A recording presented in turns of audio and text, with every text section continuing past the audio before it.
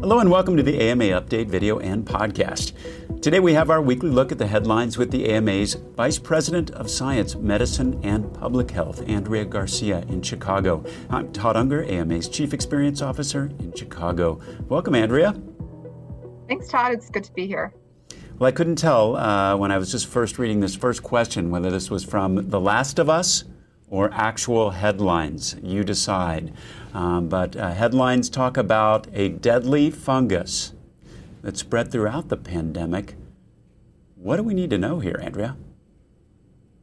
Yeah, so this is new research coming from the CDC that was published Monday in Annals of Internal Medicine, and it looked at national surveillance data for Candida auris.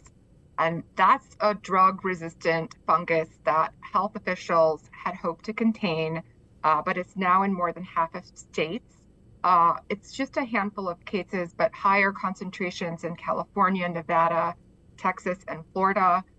This fungus is considered an urgent threat by the CDC because it can cause serious illness and death, especially in people who are already sick or have longer frequent stays at healthcare facilities, or of course have weakened immune system. It's not a particular threat to healthy young people, but it can be transported on their skin or clothing.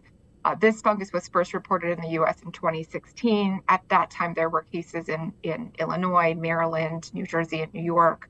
And it was suggested that transmission might have occurred at that time in healthcare facilities. So sadly, this is real and it is a danger. Andrea, how did this spread over the course of the pandemic? Yeah, so over the course of 2021, state and local health departments across the country reported 1,474 cases.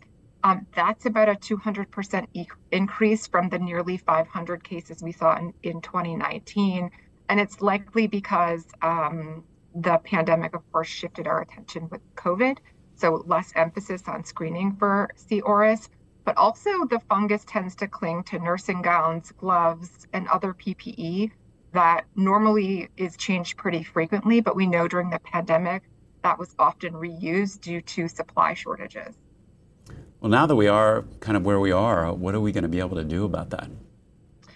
Well, physicians should definitely keep an eye out for Candida auris, and healthcare facilities that suspect that they have a patient with this fungal infection should contact state or local public health authorities for guidance. We know contact precautions are used to manage patients with C. auris in acute care hospitals, and either contact or enhanced barrier precautions are recommended in skilled nursing facilities. It's really intensive efforts need to be put in place to stop the spread of this. And we saw that previously in New York and Illinois, that seemed to be effective. So we can definitely learn from that previous experience and put those appropriate measures in place. And we'll certainly keep an eye on that as news develops. Andrea, turning to COVID, we haven't talked much lately about the XBB 1.5 variant. What's the news there? So if we look at the CDC data, XBB 1.5 is now about 90% of COVID cases here in the US. And if you remember, just 3 months ago in mid-December, it was only about 7% of cases. So it's really remarkable how quickly it became the dominant strain. Currently, there doesn't seem to be another variant that's going to replace it anytime soon. And the WHO hasn't identified a new variant of concern worldwide. And XBB 1.5 was downgraded from a variant of concern to a variant of interest. Well, I guess that is a piece of good news, but what are the numbers looking like? So throughout the US, we're really seeing reported cases, hospitalizations, and deaths all decreasing over the past 2 weeks. If we look at the New York Times data, there are about 22,300 new cases of COVID on average per day. That's a 34% decrease from 2 weeks ago. Hospitalizations are down about 14% from 2 weeks ago. So we're at about 22,500 people hospitalized with COVID per day.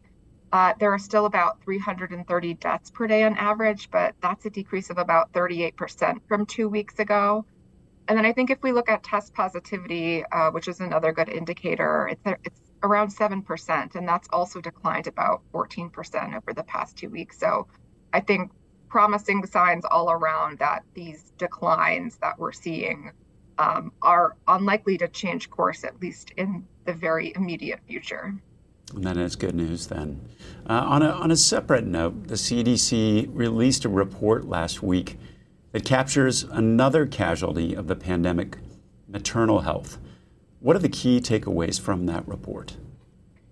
Yeah, so that report is titled Maternal Mortality Rates in the United States, and it shows that not only is the number of women who died from maternal causes in the US rising, but that we saw a really sharp increase in 2021. In 2021, that number of women who died of maternal causes was 1,205. And if we look at previous years, there were about 658 maternal deaths in 2018, 754 in 2019, and 861 in 2020. So we're definitely seeing a clear upward trend in the data. So it's very unusual. What is causing that? Is that related to the pandemic in any way? So I think the thinking is that perhaps that jump between 20 and 21 was due to the pandemic, but we know those numbers were rising before that, and the US had the highest maternal mortality rate of any industrialized nation. The new report doesn't specifically mention the pandemic, but maternal health experts have said it's natural to assume that the pandemic fueled that rise in maternal deaths. And if we look at a separate report from the GAO, it does cite COVID as a contributing factor in at least 400 maternal deaths in 2021.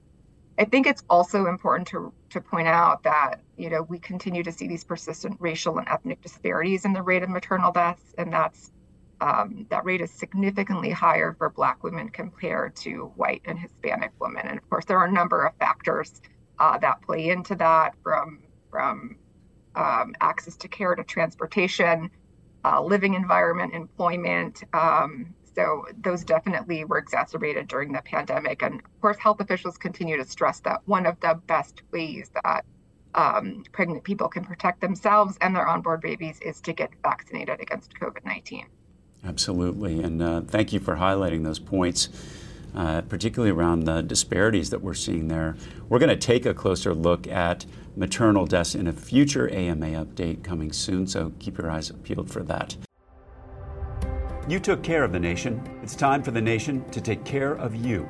The AMA stood by America's physicians and patients during the pandemic, and we're not stopping there. We're fixing prior authorization, leading the charge on Medicare payment reform, supporting telehealth, fighting scope creep, and reducing physician burnout. It's time to rebuild, and the AMA is ready. To learn more about the AMA Recovery Plan for America's Physicians, go to ama-assn.org/time to rebuild. Now let's get back to some other news. Paxlovid. It was endorsed as a treatment for COVID. What can you tell us about that? So last week, the FDA's Antimicrobial Drugs Advisory Committee recommended Paxlovid as a treatment for adults with COVID who are at high risk of progressing to severe illness. That recommendation is likely to lead to full approval of the drug, which we know up until now has been available under an EUA since about December of 2021. And when FDA granted that EUA, it was based on data from a clinical trial that showed unvaccinated people who were at high risk of severe COVID saw an 88% reduction in their risk of hospitalization. So this panel considered some new data that was released by the FDA. It showed that Paxlovid reduced hospitalizations and death, both in unvaccinated and vaccinated people. And the agency is estimating that based on the COVID rates in January, Paxlovid could lead to 1,500 lives saved and 13,000 hospitalizations averted each week in the United States. Those are big numbers, really, really incredible. Do you think it's going to help with uptake on that, on Paxlovid? We have been hearing that some physicians are still hesitant to prescribe it. I hope that the data and the fact that this is very close to a full approval will help. There was also a study published last week in JAMA Health Forum that estimated that if Paxlovid uptake had been what it is now during that Omicron wave in the winter of 2022, nearly 5,000 deaths would have been prevented, and that's huge.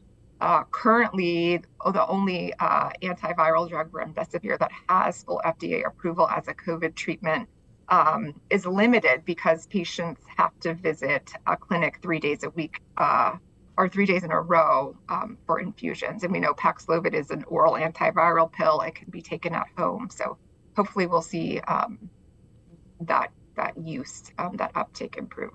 Now, one of the reasons I think that might be an obstacle are the kind of stories that we've heard about kind of a rebound effect after taking Paxlovid. Do you have any more information about that? Well, FDA did review the data around rebound cases, and based on that clinical trial data, they are saying that they did not identify a clear association between Paxlovid treatment and COVID-19 rebound. That FDA analysis did find evidence of rebound among patients, but that data showed those rebound rates range from about 10 to 16%, but there was no difference between people who took Paxlovid and people who received the placebo. I think it's also worth noting that there were no major safety concerns identified in the clinical trial data, but they've flagged about 137 medications with Paxlovid drug-to-drug interactions that could lead to serious adverse reactions. So it's important to have a conversation with your physician if you're taking any medications and considering Paxlovid. It absolutely is. That's great advice. And Andrea, that wraps up today's episode. Appreciate you being here today. We'll be back soon with another AMA update. In the meantime, you can find all our videos and podcasts at ama-assn.org/podcasts. Thanks for joining us today. Please take care.